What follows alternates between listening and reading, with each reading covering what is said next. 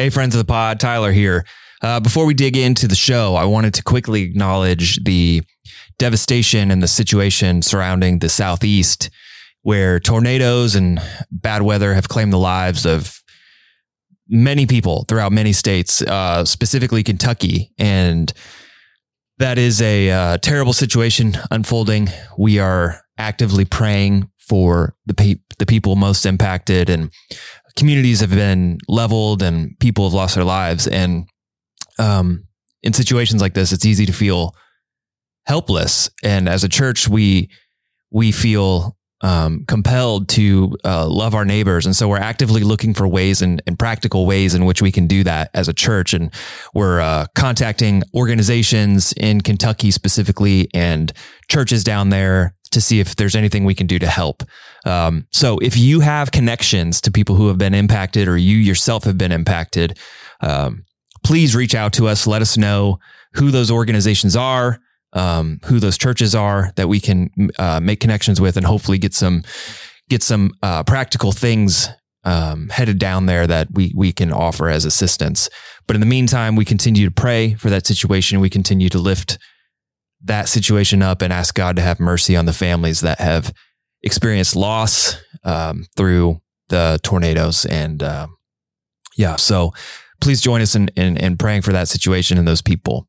We thought about talking about it on the show, and we just didn't feel like it was appropriate to bring such a heavy situation, heavy circumstance into the show between all of us. But I did want to quickly acknowledge that we are thinking about it. We are praying about it. We're actively trying to figure out how we can participate in meaningful ways. So continue to pray for them. And so let's get on with the show.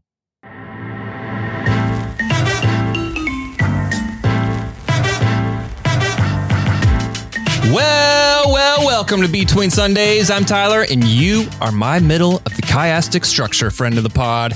Today, we're getting into the guts of finding peace in our families. Barry's here to tell us what Christmas is all about. But before we love like Jesus loved, now that they've repaid evil for evil, don't retaliate with insults. Instead, pay them back with a blessing and welcome in our favorite co-hosts, Marin and Barry. Good day, guys. Good day. Good day. You're going to use that one? Good day. I'm going to use it. I'm going to cut it. I'm going to edit it, put it together. That first try. Yeah, we're good. Yeah. Pronouncing chiastic. We had a little bit of a bumpy start, friend of the pod. Well, I'm not used to recording on time every week.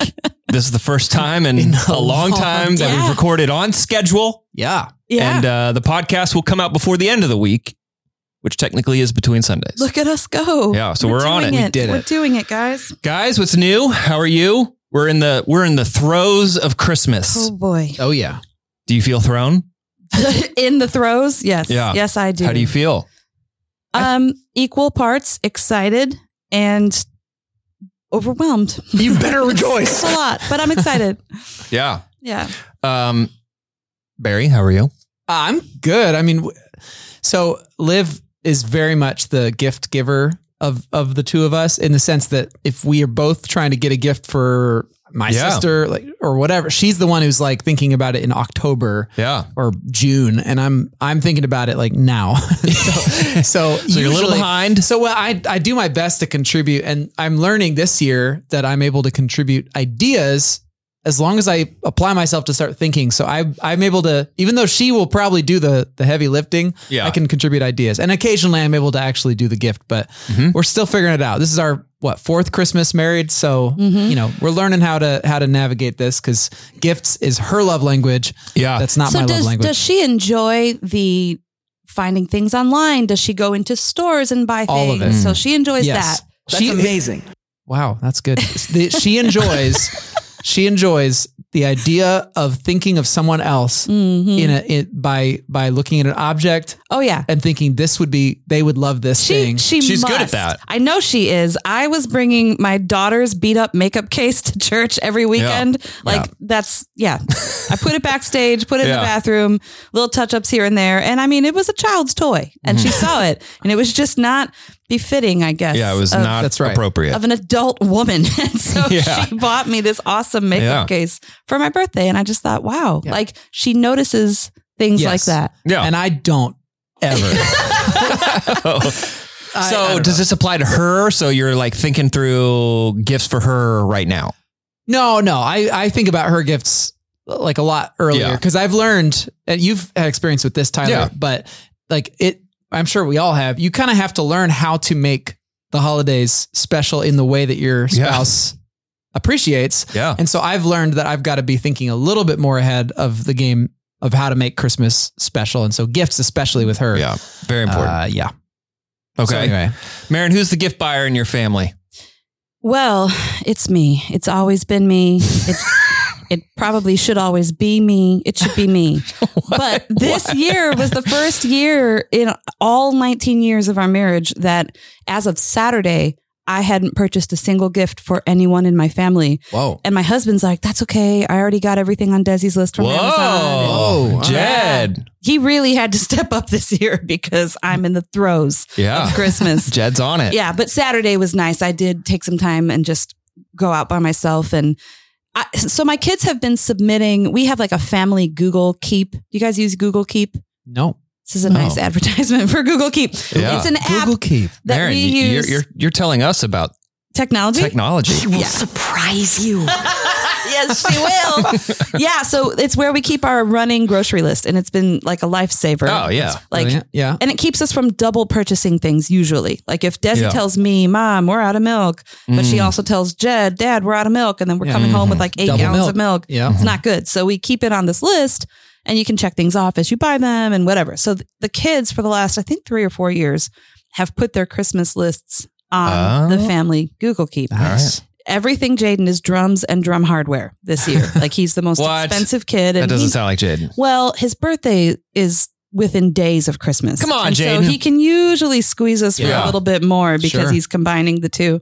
And Desi's is super random. Just like, it's just like kid stuff. Like a what are these makeup kit? Squishmallows? Is that Squishmallows? Don't know. They're Never like a pillow that's squishy in like a whatever. Kids these days. So Jed bought all the stuff that's on her list. She doesn't listen to the pod, so I can talk about all her Christmas stuff. But I like to buy things that are not on their list. Oh, you go off list. I will surprise you. Yeah.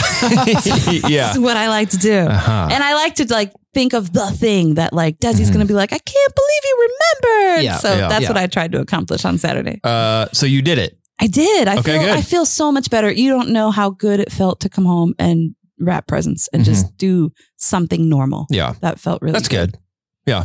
I don't like buying gifts for people unless like we do the situation where it's like, all right, Tyler has Barry's name for Christmas. Then I'm like, all right, I'm on it. I know exactly. But like buying a room full of people gifts, that's not for me.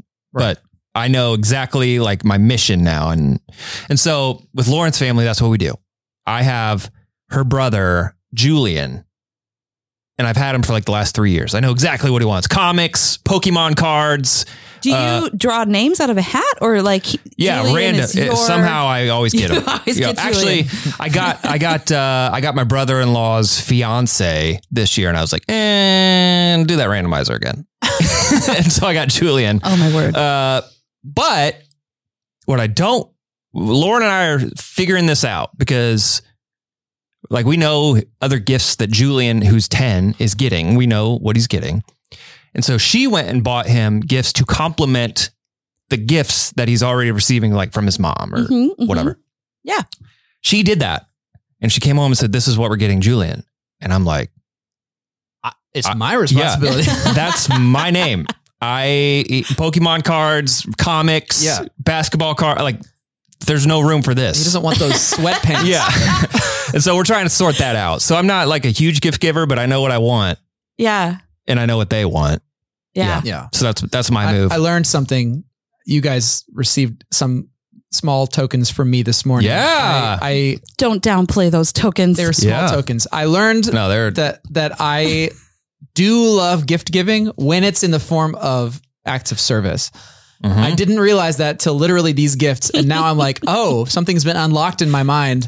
Barry gave the leadership team at Grace a handful of everybody got custom cutting boards or charcuterie boards serving boards. Yeah, whatever. Handmade citrus boards. One little end grain citrus board. It was way smaller than I meant to be, but I was just doing it from scraps. I was using chunks of some walnut that we had used for our live edge vanity. I used that and I processed it down because I got a new plant. Wait, is this the tree? Did you make it out of the tree that fell in your yard? No, that's years in the future. That will be something I hopefully can do, but not yet. This was your bathroom vanity, that you had left over from that project. There was an extra couple of feet off of that I. Yeah, it was awesome. It was beautiful. I want to know, did you have us in mind when you chose the shapes? Yes. Because you gave me a meat cleaver. Yeah. What I gave you I did pears. Like the piece of wood that I had was 4 inches thick. Looked like a little hatchet. So I resawed it down to half that size, got them flat, and then I had 2 matching boards. So there's 3 pairs of boards and then 1 extra one. And with each pair, I was like, what am I going to do with this one? It'll be long and thin with a handle with a live edge. These 2 will be classic cutting boards with a little holder thing and big round edges. And these are going to be like serving boards with handles. And I thought I'm going to make one of them kind of funky and different. And so I put the handle off on one side with some funky angles, and it does look a little bit like a meat cleaver. It looks a lot like a meat cleaver, and I love it. Well, I just thought of it, and I was like, you know what? I feel like Tim and Jennifer probably do charcuterie stuff, so I'm going to give them the long handled one with the live edge. Yeah. I bet Marin would enjoy something a little bit funky looking shape wise that could also be used for entertaining. So that's what that, or little beatings. Beatings? Yeah, beatings. You could. Yeah, that would be dangerous. So there were some that looked like a cricket paddle. Like that was the long live edge ones. Anyway, I was thinking of each. I was like, this one would be. And Marcus, since he actually does, you do a lot of cooking too, but he's like the gourmet chef. That's like his passion. So I gave him a little live edge, or a little end grain cutting board that would be. Anyway, my learning was I had an absolute blast doing that. I loved that I was like thinking about each of you as I was working on them, and I was like, this is how I give gifts. Made with love. Made with love. So, well, I will cherish it forever. It is beautiful. Yeah, and it's really funky and it's edgy. Really nice. There you go. Guys, we are in week 2 of our December series called Peace on Earth, and I gotta say, I don't always look up at the calendar and freak out, but like we're halfway through December, which means how that's possible. We're almost to January, which means we're almost to 2022. Yeah. Does that matter to you? Like, that hurts my heart. It hurts my heart that we're this far into the year. I feel like the year's just gone by. I felt like 2020 crawled so slow because of the pandemic and we're just home. But this year's just kind of flown for me. This year, it feels like it's been lurching like a car that's got a dying engine, like lurching along. Like sometimes I think like, man, this year is taking my entire life. And then the next thing it's like, wait, 3 months just went by and I don't know what's going on. So time is very fluid this year. Yeah. I don't know how we're already almost to 2022. Nothing about this year felt slow. I feel like I've been running full speed on a treadmill all year long. So. All right. So we're in week 2, Peace on Earth. Yeah. Focusing on peace in your family, right? Not my family, but peace on my family. Peace around. Yes. The peace in your family. Week 1, peace in my heart. Week 2, peace in my family. Yeah. Barry, you gave the message this past weekend. So do you mind catching us up and sharing the big idea for your sermon? It would be a privilege. So in this message, I tried to build on what we talked about last time, the idea of God's peace being more than just an absence of violence. God's peace is a return to Eden, its wholeness, its life, its abundance. And I asked the question. You better rejoice. Yeah, that was it. How do you have peace, not just in your own heart, but how do you have peace in your family? And so we looked at a passage in 1 Peter. Is that correct? Yep. 1 Peter 3. Chapter 3 and verses 8 through 12. He's talking about Christian community in general, but to me, a lot of it was applicable to relationships within our own family. And so we looked at this passage and talked about what does it mean? How do we have peace in our families this Christmas? And ultimately, my conclusion was, and it's going to sound obvious, but if we want to experience peace in our families this Christmas, we have to learn how to love the way that Jesus loved. Mm-hmm. That's what Peter's implying, is that we need to love the way Jesus loved. And that the way that he loved is through radical selflessness, which is not so easy. No, but that's the way that he loved. And according to Peter, that should be the core of the way we love one another. I don't want that. Yeah. And yet I don't believe it's impossible. Peter gives some reasons why it's not impossible. One of those reasons being that God is with us in the middle of it. Like he's watching over us. He's with us. And the other reason being, what was the other reason? There were two reasons. What was the second reason? What? Oh, because we have God's undeserved blessing as our inheritance. It's not coming out of our own willpower. It's coming out of this well of blessing, this inheritance that's ours. That's it. And then the second reason being because God is with us. He's not leaving us alone in the journey. So, and then I gave some practical thoughts at the end, and that was my message. Yeah. So in the passage, Peter kind of goes through, hey, here's 5 commands really to live a Christian life, live in Christian community. Right. In Greek, they're actually adjectives, but what? The NLT translates them as commands. It's actually like, is that part of the, he's saying be peace loving or whatever, be brother loving, be whatever. But whatever. Yeah. So NLT translates them as all as different commands. Okay. Sorry. Continue your thought. Well, forget it now. No. Be of one mind, sympathize with each other, brotherly love, be tenderhearted, and keep a humble attitude. You kind of dove deep on the 3 there. The structure there of those 5. Yeah. Yeah. You dove into the sympathizing with each other, tenderhearted, and then brotherly love. You said sympathizing with each other just simply means to understand the feelings of other people.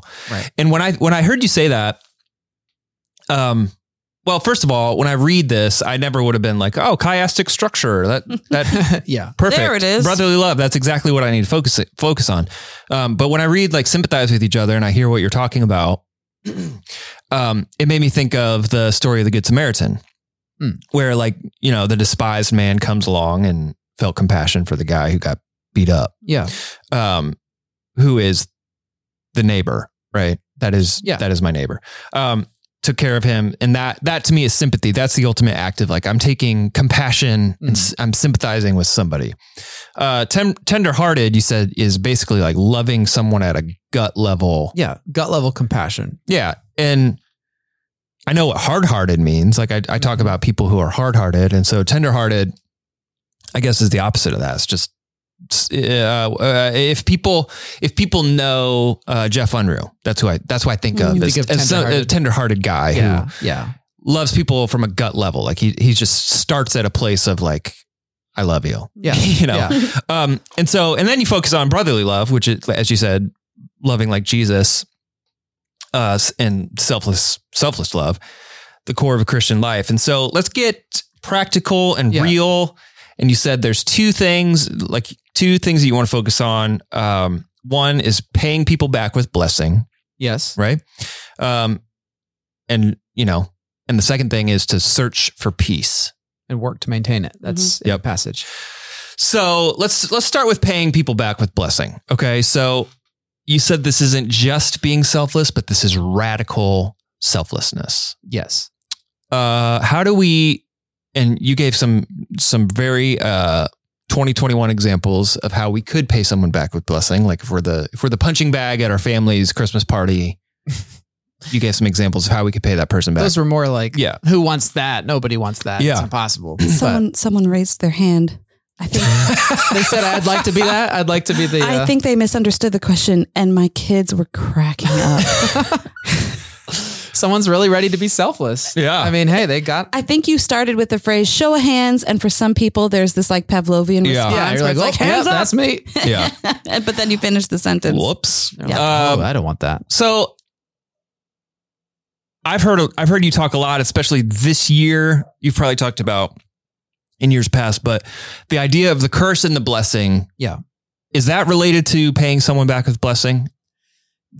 Well, we don't generally think in terms of cursing and blessing in our sort of materialistic modern culture, but yes, it's all related. In biblical thought, blessing is, I mean, at its most basic, to bless another person is to wish goodwill on them. Yeah. But I think when you look at how blessing is used specifically, that's how it was used like in the culture, but in scripture, it's not, it goes almost beyond that. To bless another person is not just to wish that for them, wholeness and life and abundance, but to actually like seek to ensure that it happens. Like you're actually acting to bless them. That's what, when we receive God's blessing, it isn't just God saying, man, I sure hope your life goes okay. It's like, no, he's actually caring for us, giving us life. So that's what we are to do to one another. Yeah. And again, in this passage, paying someone back with blessing is in the context of people insulting you and persecuting you and your enemies. And that's what Peter's tapping into there. And so to pay somebody who's hurt you or insulted you back with a blessing is not just to say, well, I wish you well. It's to say like, all right, you're going to insult me and I'm going to work for your well-being, which is wildly countercultural. Yeah. And that's why I use the words radical selflessness. Yeah. And the second thing you said we ought to do is search for peace. And the way we find peace is by paying people back with blessing. We are able to bless others because God has blessed us. Right? Yeah. I'm a little confused at the way you've chosen to outline my message, because it's not the way that I outlined it in my head. So you're saying you made these 2 points. And I'm like, well, did I? Anyway, those are the two. That's what came across to you. So it's those are the two things. And then there's two things from the two things that we're going to get to in a minute. But those are like when I was looking through your notes, it was like, here's the blessing part. And then here's the search for peace part. Sure. So sure. Totally. Okay. Totally. One of the cool things though, that I did notice in your sermon is you kind of threw in a lot of, what do they call it? Like supporting text. So Peter's writing this letter and you're like, actually Matthew says something similar. Yeah. Paul says something similar. Jesus said stuff. And then Peter says this, and, basically to say, this is really important. And they're saying we ought to be paying attention to this. Do you think, so when they're writing this, when Peter's writing this letter, is he looking at other people's writings to be like, oh yeah, I agree with that. And now I'm going to tell the people that are going to read this, that I agree with Paul. Or is it just like everybody's kind of writing the same thing and it just happened that they're all saying kind of the same thing? Right. Well, it all comes from the mouth of Jesus himself. We start there. This teaching of loving your enemies, of paying people back, like this is clearly a teaching of Jesus. And you got to remember that like even the Gospels were written around the same time as these letters. Like all of this stuff is being written many decades after Jesus said these things. Most of the early church was being established on the verbal teaching, the verbal passing along of what Jesus taught. Yeah. So Peter would have been there on the mountain when Jesus taught, love your enemies and pray for those who persecute you. So he would have heard these words himself and he would have passed it on to anyone who would listen. But the fact that not just Peter did that, but like Paul did it, which meant Paul would have heard it secondhand, presumably from somebody else that was talking about it. And Luke makes sure that it's in his gospel, and Matthew makes sure it's in his gospel. And now, and James hints at it in some non-direct ways, but same concepts are there. It's like, okay, clearly this teaching must have been very fundamental to the early church for all these different sources. I mean, they didn't get in a room and decide, hey, what are we all going to write about that Jesus said? They all were just trying to pass along the teachings of Christ. Yeah. And so would they all said the same thing? It must have been very important to the early church. Yeah. And he's quoting Psalms in this passage of 1 Peter 3. So, he's referencing what we would call an Old Testament book, but he's referencing the Psalms when he says, for the scriptures say, if you want to enjoy life and see many happy days, keep your tongue from speaking evil and your lips from telling lies. He actually quotes a chunk of Psalm, I think it's 34. So I just thought that was cool because it's always it's one thing for me to read, one guy saying one thing or even referencing like, here's what the scriptures say. But then it's like, oh yeah, I remember Paul saying something like this in Romans. Right. And it's kind of like backing up what Peter's saying or the other way around. Or right. And you want to know something interesting? I didn't get into this in the message because I just kind of ran out of time to like dig into this. But I'm also seeing in the context around each of these passages that I quoted, there's almost always some reference to the concept of peace. which is interesting that in almost all of these places where Jesus is talking, or we're passing along this teaching of Jesus, it also is some way connected to peace. And that would have been a great point to make in my message, but I didn't have the time to. That's what the pod is for. That's what the pod is for. That's what we're here for. So it's interesting. It's interesting that this is connected. And so this concept of being a peacemaker, I'll talk about that this weekend. That's part of this next piece in our community, this next phase. But being a peacemaker, one of the interesting things that Jesus says as he's going through his Beatitudes is, blessed are the peacemakers, for they shall be called children of God. And then he goes immediately to, and blessed are you when people persecute you, which perhaps there is this sense where there's this dynamic between those who are attempting to establish and spread God's peace and the enemies, the brokenness of the world pushing back, where there has to be a concept of peace involved in loving your enemies, because those two things are in conflict, enemies and peace. So I don't know. It's a whole thing I think we could get into. That's cool. But what I find interesting, and I'll probably mention this in my message if I can find a direct attribution, but I've heard now that Dallas Willard, Dallas Willard, we read a book of his recently. Yeah, we go way back. you and Dallas. Yeah. The late Dallas Willard. He talks a lot about Christian formation, Christian discipleship, and he claims that I believe loving your enemy is, to him, it's the best indication of Christ-likeness and spiritual maturity. Whoa. Like the level to which you naturally are the kind of person who responds with love to your enemies indicates the level to which you are like Christ in your love, which is a really provocative thing to say, because I don't know that we're very good at that. But speak for yourself. Oh, I know you're a great enemy lover, but anyway, so all that to say, it's just, I think it's important, and I'm convinced that there's something here that we need to dig into, especially in this really divided time. Yeah. Even though I don't necessarily have like all the answers for exactly what to do with this, it's something that then this is what makes the scripture so beautiful. You come across these things, you start to see these patterns, and then it's like, all right, well, next time I have a chance, I'm going to dig into this. Like I want to start fleshing this out. So, all right. So let's flesh it out. Oh, right now we're doing practice empathy. Oh yes. Step number 1. So these are practice empathy. My 3 sort of encouragements to people for how to sort of apply this in our families. And what were they? Practice empathy. Remember grace, and keep going. I was going to say, don't give up. Keep going. I made them all positive, not negative. All right. So to you guys, what does it mean? Where have you seen radically selfless people or behaviors being acted? Like, to you guys, what does practicing empathy look like in your lives? Where have you seen it? Where have you done it? Give us some tangible bites so we can be like, all right, yeah, I got it. I mean, I think I'm overwhelmed with the amount of stories that immediately come to my mind because we work here and we get to see stories like this in every ministry area. We see stories of people giving sacrificially and generously and putting others ahead of themselves. We see people volunteering and serving, and I see that on the worship arts team and in the production team, people who are here giving countless hours, just again, putting others ahead of themselves and serving. I see that. I keep talking about my friend Dora, who does our Spanish interpreting, and how, I mean, she first visited Grace in May, but she has already become one of our interpreters. She wants to start offering prayer at the cross in Spanish for our Spanish-speaking community. Yeah. And she is just seeking ways. Really, she's listening to the Holy Spirit, because she says, like, the Lord put this on my heart. I should start praying for people at the cross in Spanish. So she is paying attention and she's being aware, but she's serving. She's living her life to serve. She's a full-time job.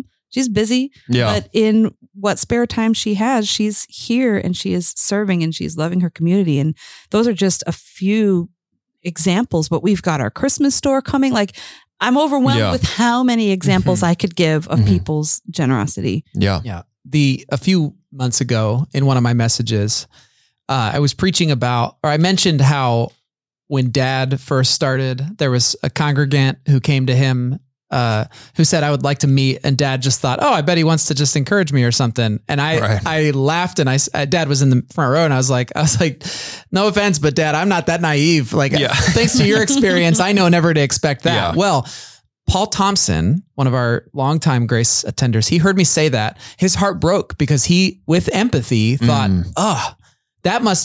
how difficult must that be to not ever assume that someone has goodwill or like wants to do something good when they want to meet with you. And so he wrote me and he said, Barry, would you be willing to meet with me? I literally just want to encourage you. Mm-hmm. Wow. And I was like, yeah, that sounds awesome. And so we met and had a great meeting, had coffee, and that was empathy to me. Like he saw that, heard me say that, and I was making a joke. I was obviously being extreme. I'm not that negative, but he took that and he was like, he was feeling what I was feeling and he didn't want that to stand. So he stepped into my life and encouraged. And so I agree with you, Maren. There's so many, I'm always impressed by people who like as a default give people the benefit of the doubt. If someone's like, I can't believe so-and-so did something like that. And their first reaction is, well, maybe they're feeling this because this is what they're going through. Or maybe it could have been this. Like, nope, let's get them. No, they're idiots. Oh yeah. No, but like again, Jeff Unruh. He's the best he is a great example. Yeah. Yeah. So yeah, that's my example. What about you? Do you have ideas? Well, Jeff's my example. I mean, he is that person where it's like, I mean, even today I was sitting in a meeting or something, just being like, rah! And Jeff's like, oh, Tyler, that's probably so hard. I'm like, yeah, Jeff, thanks. It is hard. Yeah. But he does that for everybody. Every human being is like, oh, I'm so sorry. I know he does. Yeah. Yesterday, Jeff saw I've got some definite white hairs coming in on my beard, which I'm fine with. But he saw them. He's like, hey, I just noticed that. I didn't really notice that before. I was like, yeah, I didn't have any of them before I became a pastor. This job's taking it out of me. And he was like, oh, and I was like, no, Jeff, I'm joking. It's called being 38. Like I'm not. It's just old. I'm just aging. It's not. I am not infallible. Yeah. Anyway, yeah, he's a very tenderhearted. He has that splotchnan right in his gut. The second thing you asked us to do is remember grace. And by the way, before we move on, can I tell you the biggest laugh that shocked me at how visceral the reaction was when I said, oh yes, I was like talking to parents, like, do you ever think what your kids are going through and stuff like that? And then I said, teenagers, when you're going around your house, griping about, oh, this house is a nightmare. My parents don't understand me. I was like, do you ever think about what your parents are experiencing? What's it like raising you? Yeah. And everyone was like, what? You're like, oh. Yeah. It was a real pressure release in the room when you said that. I was sitting with my two teens. Yeah. And that was quite a moment for us to share. At 9:15, I had to like stop because I was like, oh, we're all still laughing about that. Like, that was way more than I expected. What's it like to raise you? Sorry. Anyway, continue, Tyler. Second thing, remember grace. And grace is one of those things. It's funny because I feel like we all want it, but we all expect people to give that to us, but we have a harder time distributing it. Yeah. It's like when you're dating someone and you're about to break up and it's like, how would you prefer to be broken up with? It's like, well, I just want the honest truth. Right. It's like, okay, yeah, me too. And then you say, how are you most likely to break up with somebody else? And they're like, ghost them. Yeah. Just peace out. And we're never going to talk again. So it's like, grace is like that to me, where it's like, we all want it. And we all have the same expectation of other people or hope that other people would extend that to us. But when we are asked to extend it, it's sometimes met with more resistance. What do you guys think? Yeah, you're probably right. I think grace is such a hard concept to wrap your mind around. That you don't deserve anything. Like the grace that God has for you is so radically undeserved. It's hard for you to wrap your mind around it. And it's too easy to take it for granted if you don't really think about it. And as a result, if you don't think about how little you deserve the grace of God, then it's really hard to think about offering anyone else grace when they do stuff to hurt you or whatever. Yeah. So I don't think that that's necessarily universal. I know that it's hard for me. I would say it's harder for me to extend grace than it is for me to receive grace. But again, I wish someone would just go like grab Jeff Unruh so he could come and join us on this pod, because he is someone I think that has trained himself to have grace be his first reaction to a situation. I think he's trained himself to do that through a lifetime of self-giving love and studying the word and desiring to become more like Christ, I think he has done this. Mm-hmm. I've seen situations that were frustrating for lots of people. And he will be the first to say, guys, it's brokenness. Yeah. What we're dealing with is brokenness. So don't direct your anger at the person. It's not the person. It's brokenness. And we all have brokenness. I think he's aware of his brokenness. And from that wellspring of wisdom, grace is what he exhibits the most. And I think working alongside him for as many years as I have, that's like, oh, so that's a learned behavior? Yeah. You mean I could be like that too? We could do that. Yeah. So my biggest question after all this is there ever a time where you should not do these things? Is there ever a time where it's okay for me to not remember grace or practice empathy? So I'm sitting in the room and I'm listening to you talk and I'm like, I feel like you're asking for a specific situation. No. I don't have anything in mind specifically, but like, what if I'm the victim of an abusive relationship? Sure. Yeah. And I'm sitting at Christmas with my family and that person is present. Am I really expected to empathize with my abuser, we call it enemy. Like what is there ever a time where it's like, yeah, you probably need to leave the situation. Like, you know what I mean? Instead of, I don't know. So that was is it ever okay for us not to put ourselves in the position where empathy and grace are required of us?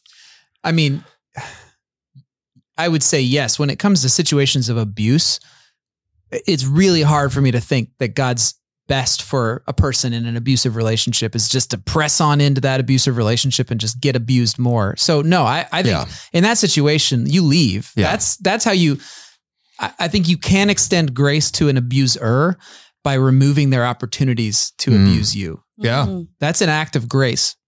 Because by staying in the room, by staying in the abusive relationship, you're potentially giving them opportunities to continue living out their brokenness. So there are times when I think the graceful thing to do is to leave. Yeah. I also think there's a pretty blurry line where there are people who would rather just disengage than have to deal with a hard conversation. And I don't think that's abuse necessarily, right? Like so I'm not saying anything to anybody about whether your situation is abuse or not. I will say I think it's up to your discernment and listening to the Holy Spirit, but there are times to stay in the room and there are times you got to cut and run. Yeah. And both can be graceful depending on the situation. That's my 2 cents, but I'd be interested to hear what you guys think.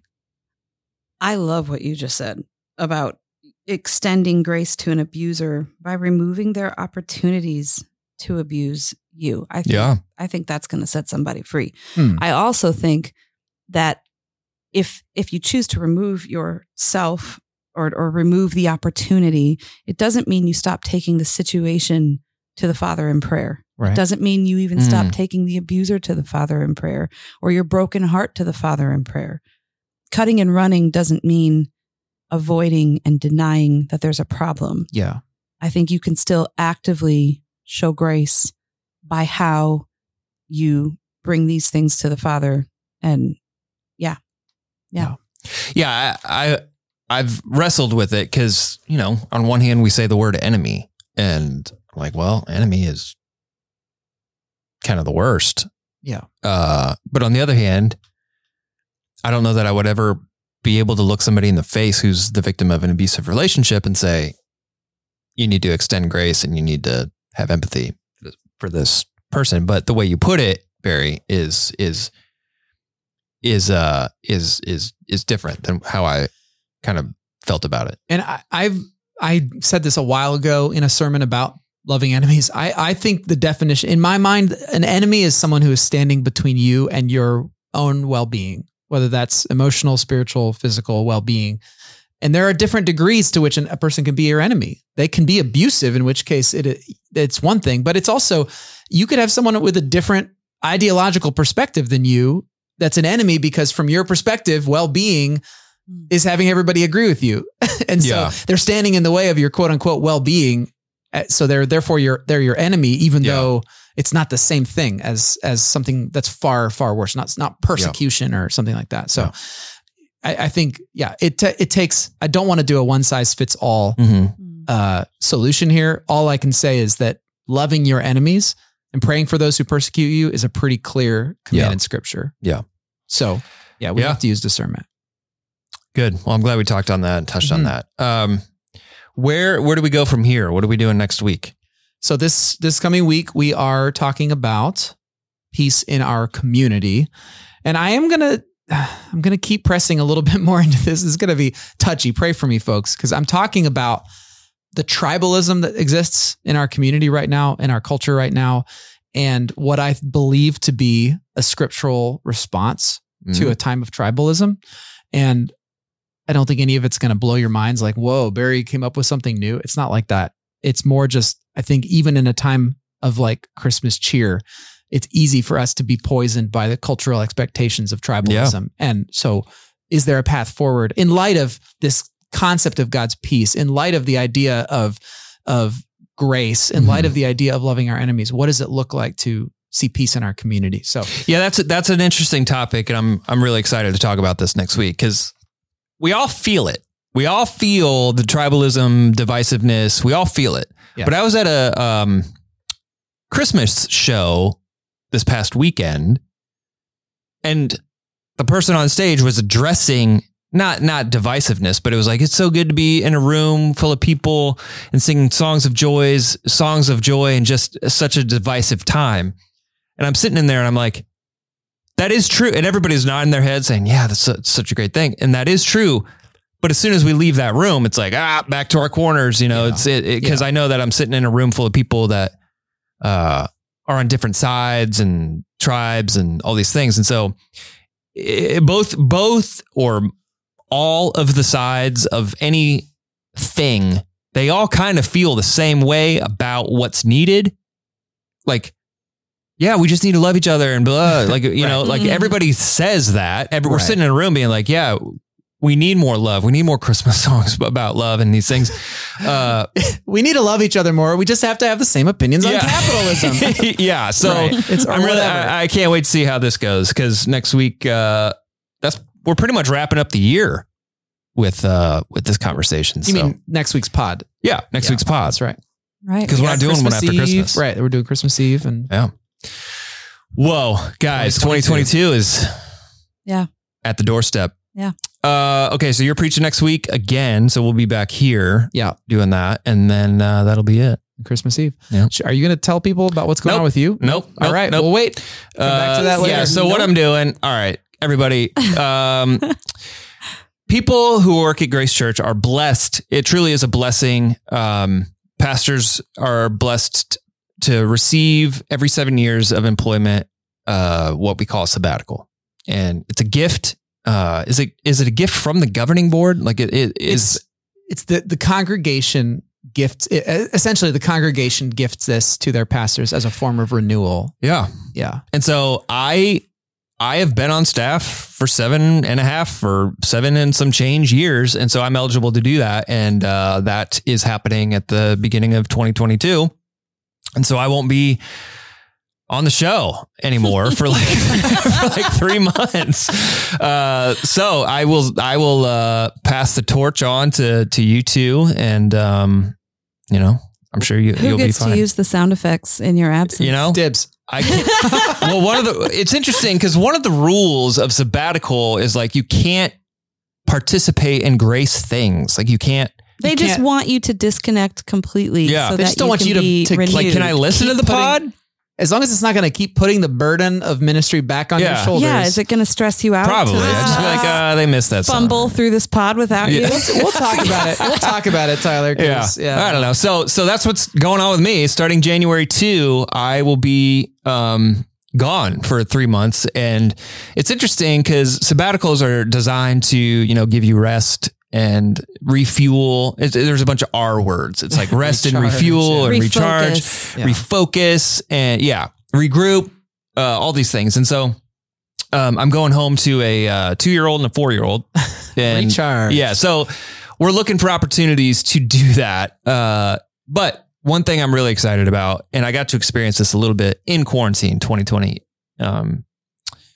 is just kind of more time with the boys. And so I've thought, maybe one day a week is like Milo's day and I get to go take Milo to do whatever he wants. And then one day is Lane's day. And, we get to do that every week for sounds sabbatical. amazing. Yeah. And Lauren and I are trying to get away and we'll see about that. But so there's no real plans. I mean, Lauren did tell me that I got to get out of the house every day. Oh, I'm like daily. Harsh and her mellow if I'm there just like at the house. It's like, she's like, I have a routine. You don't need to be in here in my messing up my space. So I got to find a place to like park it. So I'm thinking about, enrolling in some auditing classes and there you go.